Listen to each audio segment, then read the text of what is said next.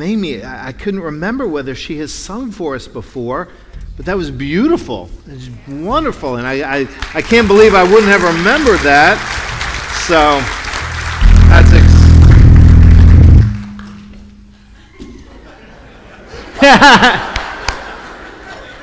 awesome.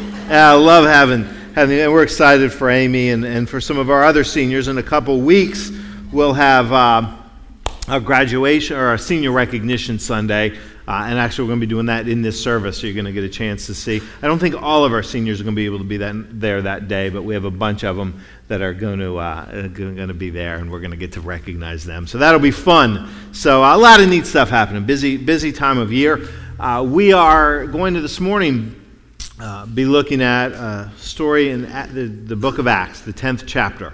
If you want to open your Bibles and be there, we'll get there in just a few minutes. But before we do, let me start with this question: how many of you consider yourself? This is a personal reflection. How many of you consider yourself patient? Show of hands. All right, there's a few hands. Okay, leave your hands up for a second. This is we're going to test this. I want you to look around. If you see somebody's hand up, after the service, grab them. Tell them your life story, starting at your earliest memories. We're going to find out how patient that everybody is. There is a smattering of you that consider yourself patient. What I figured is exactly what I've seen in the first service and this one. There's not a lot of us. There's some of us, but not a lot of us readily. I'm very patient. I'm incredibly patient. My wife's telling me I'm in church, that I shouldn't lie.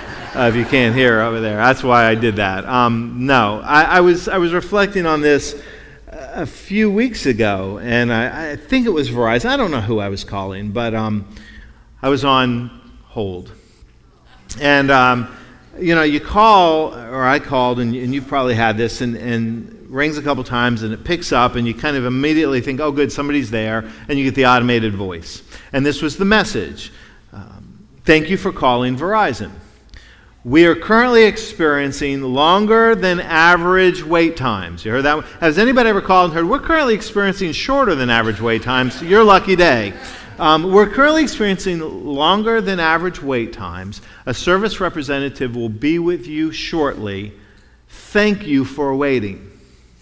And it was the last phrase that I was thinking about. Thank you for waiting. They're thanking me for doing something I don't have a choice in. I don't have an option not to either hang up and don't deal with whatever the issue was, or I have to wait.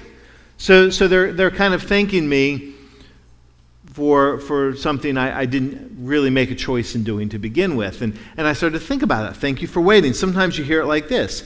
We thank you for your patience. That's even a little more specific, a little more to the point. And I started to think what they're doing is that they are hoping to speak reality into existence.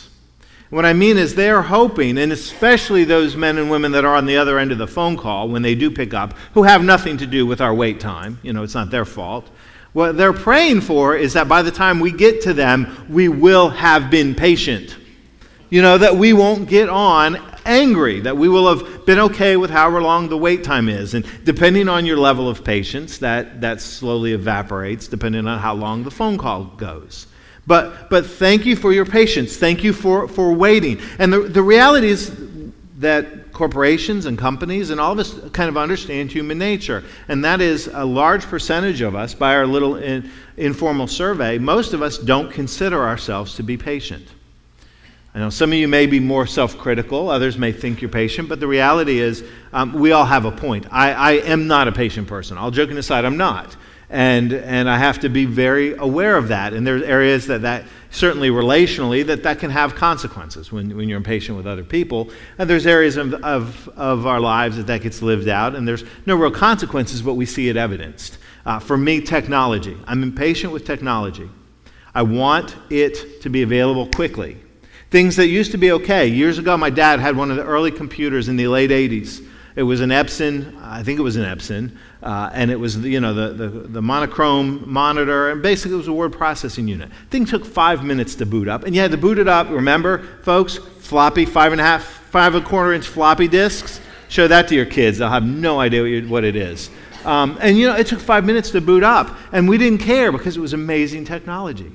I sat down this morning in the office to review my sermon, and the computer, which is supposed to boot up instantaneously, took 20 seconds, and I was fuming. Come on already. You hit the button. Come on, pop up. Because 20 seconds is too long to wait for the computer to turn on. And you realize the way that our patience ebbs and flows depending on the circumstances. We joke about traffic all the time. I mean, it's just I am not the only person that talks to other drivers. I know I'm not the only person. I mean, you get behind the person who's not, go, go, go!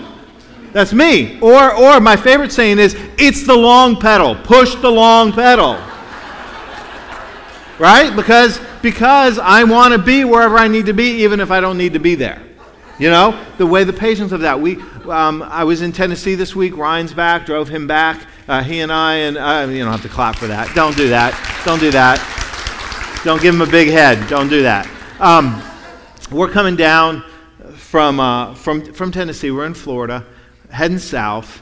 The northbound lanes, about the point where the turnpike and I-75 merge. If it's just south of the Wildwood exit, if you know that route, if many of you travel that way. It's backed up for miles going north. It's backed up all the way into, from Ocala, south of that merge point. And I'm sitting there, we're driving and we're moving good. And I'm like, oh, thank God we're not going north. Thank God we are not going north.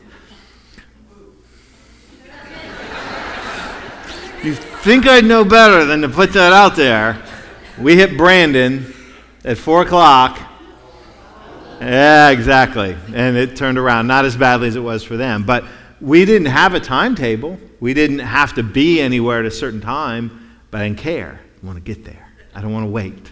And that is the personality. Some of us have. I read an article from a writer by the name, he's actually a human resource guy, I can't remember the name of the company, Michael Herbsteed. It was in a journal that I was reading, and he was talking about lessons he's learned in human resources. And he talked about one of the things that he sees, and I don't want to just put this on younger generations. The last thing I want to do is sit here and go, millennials, that's not fair, and we do enough of that junk. But he was talking about some of the things that he does see that sometimes young people coming into the workforce struggle with. And that is, he said that we've raised them and we've told them you can be anything you want to be. You can be the CEO. And he said, that's good. You can be. But we also need to teach them you got to work to get there. That there's a lot of blood, sweat, and tears, and there's time that goes in to ascending that. You may start washing toilets and working your way up kind of thing. And what happens is that he sees in some people, there's this impatience, this idea that the road's going to be quick and easy, and we're going to get there because they don't want to wait for it. And so that manifests itself in all of our lives in different ways. What are the things that we get impatient waiting for? And how does our impatience live out and manifest? The scripture this morning, we turn to Acts chapter 10, we see patience at work. And we're going to talk about that a little bit. But before we do, let me set it up, because really you need to treat the entire chapter of Acts 10 as a complete unit. We're not reading the entire chapter, so I need to backstory this for you if you're not familiar with it. Many of you will be. But this is the story, or part of the story, of Peter and Cornelius. Now here's what's going on. This is what you'd have read had we read the whole chapter. It starts off with Cornelius. Cornelius is in the Roman military. He's in Caesarea. He is a God-fearing man. He prays. He gives to the poor. He's got a generous heart. God sees that. God recognizes that. God blesses that. And he gives him a vision. And in this vision, he says, send some of your servants to Joppa, which is 30 miles away, roughly 30 miles. He says, go and ask a man named Peter to come to you. In fact, what God's doing, he's setting up an opportunity for Cornelius and his household to hear the gospel. So he says, go get Peter, basically. And of course, Cornelius is faithful, obedient to that. While his guys are on their way to go get Peter, Peter's up on the roof, and he has a vision. And in this vision, he sees a sheet descending, and on that sheet are animals, birds, reptiles, all kinds of game, if you will. And the voice of God that says to him, Peter, kill and eat. Now, here's the thing that you got to understand. All these animals that he's looking at are animals that are ritually unclean for the Jewish people. They're things Peter has never eaten. And so Peter kind of responds that way. He says, "No, Lord, I have never eaten anything unclean." And this is the key verse. I think it's verse 15. God says to him, "Do not call unclean what I have made clean." Do not call unclean what I have made clean. And then he says, there's some men coming for you. Go with them. Go with them. Now that's the lesson that sets up what we're about to read. So we're going to pick it up at verse 23 of Acts chapter 10. And this is what we hear. It says, "Then Peter invited the men to come into his house and to be his guests. The next day Peter started out with them, and some of the believers from Joppa went along. The following day he arrived in Caesarea. Cornelius was expecting them and had called together his relatives and close friends. As Peter entered the house, Cornelius met him and fell at his feet in reverence. But Peter made him get up. "Stand up," he said. "I am only a man myself." While talking with him, Peter went inside and found a large gathering of people.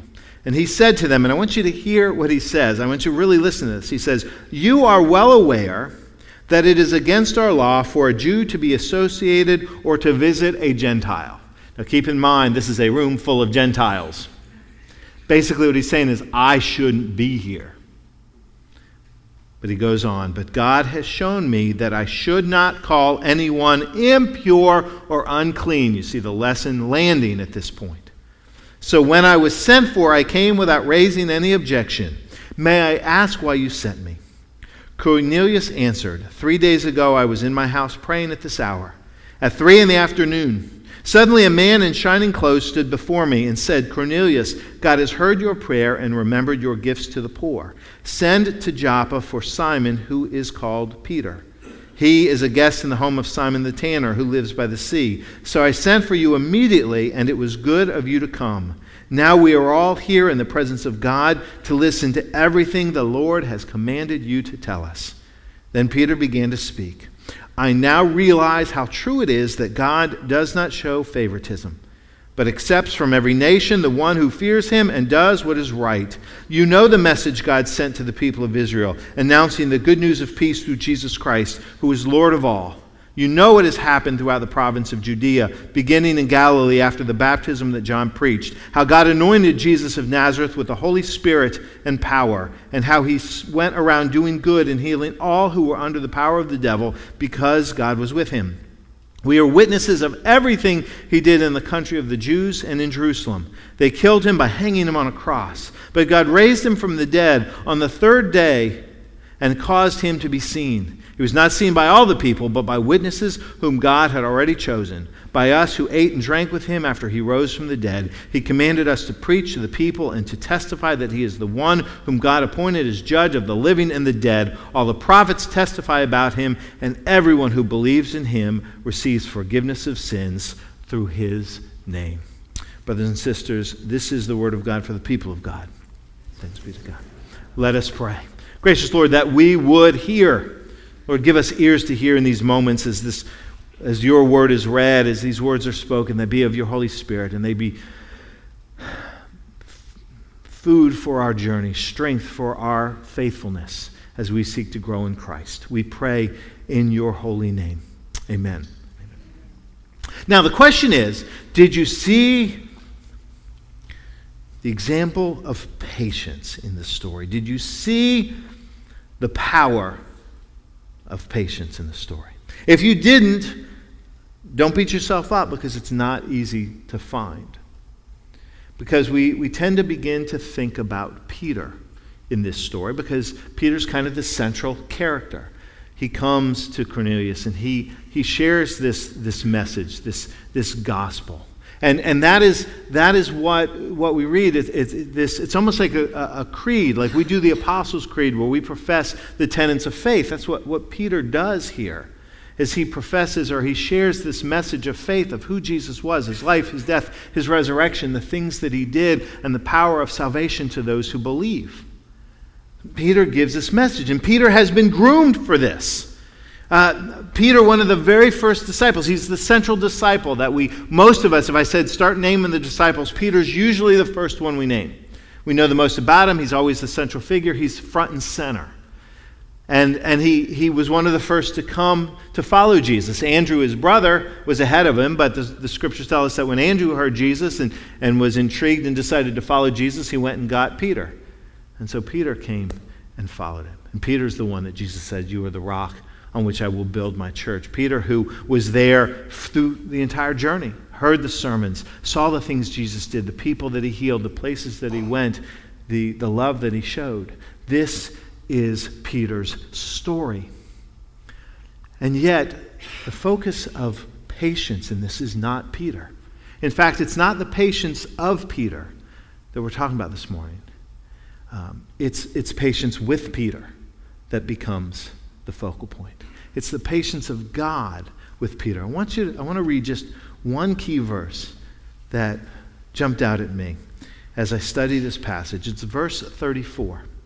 Peter, there in the home of Cornelius, getting ready to proclaim the gospel message, this is what he said when he began to speak. "I now realize how true it is that God does not show favoritism." I don't know if you caught it. I now realize. I now realize. You might think, well, of course, Peter saw the vision. Now he gets it. This is Peter. We get introduced to Peter in Matthew chapter 4. He's there the entire time, and it's Acts chapter 10 that he says, "Oh yeah, now I get it." He has seen what Jesus has done. He's been there for every step. He's seen Jesus extend grace to Samaritans. He has seen Jesus heal people regardless of their religious identity. He heard the command that Jesus gave in Acts chapter 1, "Go therefore and make disciples of all nations," and that was Matthew 28, "but you are to be my witnesses to Judea, Samaria, or Jerusalem, Judea, Samaria, and to the ends of the world." He's heard this, but it's not till Acts chapter 10 that he says, "Now I get it. Now I get it." You know, there's in Luke chapter 8, Jesus says to his disciples as he's teaching and preaching, he says, "Let us go to the other side of the lake, the Sea of Galilee." It's one of those texts where Jesus kind of goes from one side to the other. He gets in the boat. We're kind of familiar with that if you know the gospel stories, that Jesus does this occasionally. Well, what happens is we lose the significance of the other side of the lake because it's not our cultural context. But the other side of the lake was in some ways maybe what we would think of as the other side of the railroad tracks. It's where they live, whoever's on the other side of the railroad tracks for you. In Jesus' time, the other side of the sea was the Roman cities. There were 10 Roman cities. We called the Decapolis. They were first Greek, then they were Roman. They were cities that were populated because land was given in these areas to soldiers. But here's what it's key. It's pagan land. It's those outside the Jewish faith. It's a place that good Jews didn't go. You didn't go to the Roman cities. You have skirted the Roman cities for Jewish cities. But yet Jesus says there, let us go to the other side. In other words, let's take the message from this side to that side. Let's take the message that is for us to them. And he does, and he performs miracles there. And there's the story that is worth unpacking another time of Jesus casting out the demons into the pigs. And Legion was their name, and that's a reference to this soldier mentality. And he goes and he performs a miracle, and he goes back later and he feeds 4,000. And he begins to proclaim the gospel, and they begin to hear and to believe. The point Jesus is trying to make really clear is that this gospel, this message that I come, isn't just for us, but it's for them. Peter sees all of this. Peter's there for all of this. And yet, Acts chapter 10, I now realize. So what's the example of patience of the story? Who's the one that's waiting? It's not Peter. It's God. God's patience with Peter. God's patience with this disciple and all the disciples who was so slow to understand the power of the gospel and who it was for. And you know, the undercurrent of the scriptures is the story of God's patience with his people. In the Hebrew children that are led out of bondage of Egypt and into their 40 years of wandering in the wilderness. You remember, if you're familiar with the story, it's over and over again that they're disobedient. Over and over again that they whine and they grumble and they complain. Over and over again they fail to do the very thing that God's asked them to do. And over again God extends grace. Sometimes judgment. There is judgment and there's accountability there. But the point is God never gives up on them. See, God doesn't do what most of us would have done. What I would have done, which has been like, enough. I'm done with you. Anybody treated me that way, that consistently unfaithful, I'm done. But God's not. And he does that, and it carries over into the story of the nation of Israel. And as you go kind of into their story, they wanted a king after the time of the judges. They wanted a king. And God says, you don't need a king. And they said, well, we want one. Well, why do we want one? Because everybody else, all the other nations around us have a king. We want to be like them. And God's words, you don't need to be like them. But he acquiesces. He says, okay, I'll give you a king. First one was Saul. That didn't go so well. The next one was David. David was a great king and a failed king. So there's David, then there's Solomon, and after Solomon it just goes downhill. And again, if you know the story, it's this repetitive nature of some repentance and grace, but then over and over again of them being disobedient and unfaithful and following other gods and going their own way. And it's this powerful story. And there's heavy moments of judgment, but there's never a point of abandonment. God never quits on them. He never gives up. Now that same character of God we see lived out in the life of Peter and others. This God of tremendous patience, this God of tremendous willingness to wait for us to get it. I think sometimes very frustrated with us, but is willing to wait. That is good news for us because you know what? We're all on this journey of becoming, and we all so often fail to get it. I know more times, probably I don't know all the times. Let me back that up. I don't even know all the times that I'm sure that God looks at me and just shakes his head and goes, when, Chris, are you going to get it? When are you going to get this good news? When are you going to get who this gospel message is for? And the blessing and the power of the story is that, like with Peter, God is tremendously patient with us. God is gracious with us in this journey. See, the story of the gospel isn't just this past tense story of what God has done, but it's what God did in the past, what God's doing in this moment, and the story that God's inviting us into our future. And that's a process of constantly becoming and constantly learning and constantly growing. And God's incredibly patient with us in that journey. And that's good news and that's hope for us. But here's the other side. What's good news for us is good news for others. God is not just patient with us because, we're the Gentile community here, but God is patient with others as well and extends to them that same grace and that same call and that same willingness to wait and to knock and pray for those doors to be opened. And God is so far less. In fact, God will not dismiss people that we will easily dismiss. And the story of our faith is the story of men and women who have been redeemed from places we would have written them off of. We would have just walked away and figured it was too late for them. And yet so often, over and over again, God's persistence and his pursuit wins hearts back to him, and then God does tremendous things through their testimony. And you probably know some of the stories. I know some of the stories. There's a pastor up in Ocala. I was hearing his testimony not too long ago of growing up in a broken home, a mother who was addicted to drugs. He became addicted to drugs. He has a felony. He was arrested and has a felony conviction on his record. He visited the places that most of us don't dare to go. Got the tattoos up and down his arms to show it. And God got a hold of him. And today he's pastoring and he's leading a church and he's doing Bible studies in tattoo parlors. And he's going to the people that too often many of us, I'm guilty of, going, no, thank you, Lord. No. But see, what God says is, I am patient with you. I am patient with you, and I am patient with others. And I will continue to pursue them as strongly and as powerfully as I pursue you. So the challenge is for us to not only celebrate God's good news for us, this good news of God's patience and God's redemption, but to recognize it in others. There is nobody you ever lock eyes with, nobody you will ever see in your entire life that God isn't passionately in love with, that God isn't passionately pursuing, that God isn't waiting, desperately hoping that hearts will be open to him. Not one. So if God doesn't write them off, how dare we do it? And so what becomes our challenge is to extend that same patience and grace to others. And not just to people outside the church. We need to do it with each other. Because there are a lot of people, sometimes I become guilty of this. I go, when are they going to get it? When is so-and-so going to get it?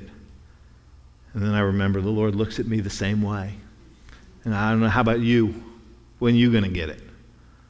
So that need to be compassionate and show patience with each other as we are in this journey of becoming. Peter had been through all of these things, and it wasn't until Acts chapter 10 that he got this part of the gospel, that he finally figured out, oh yeah, this isn't just for us.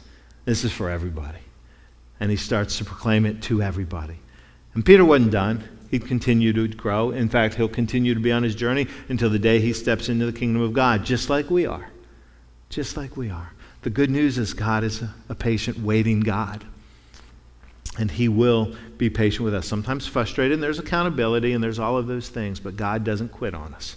He doesn't quit on us. No matter how long he's on hold. Because we put him there. He'll wait. He'll wait for us.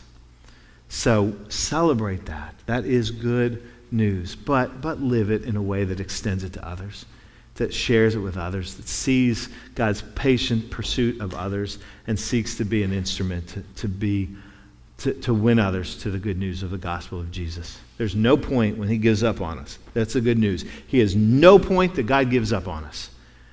Don't give up on each other. Don't give up on each other. Amen? Let's pray. Thank you, Lord, for the example that you give through Peter of your faithfulness and your patience and your willingness to wait for us to get it. And help us to celebrate that, but to extend it to live into that faithfully and obediently, as is the example of Christ our Lord. For it is in his name we pray. Amen.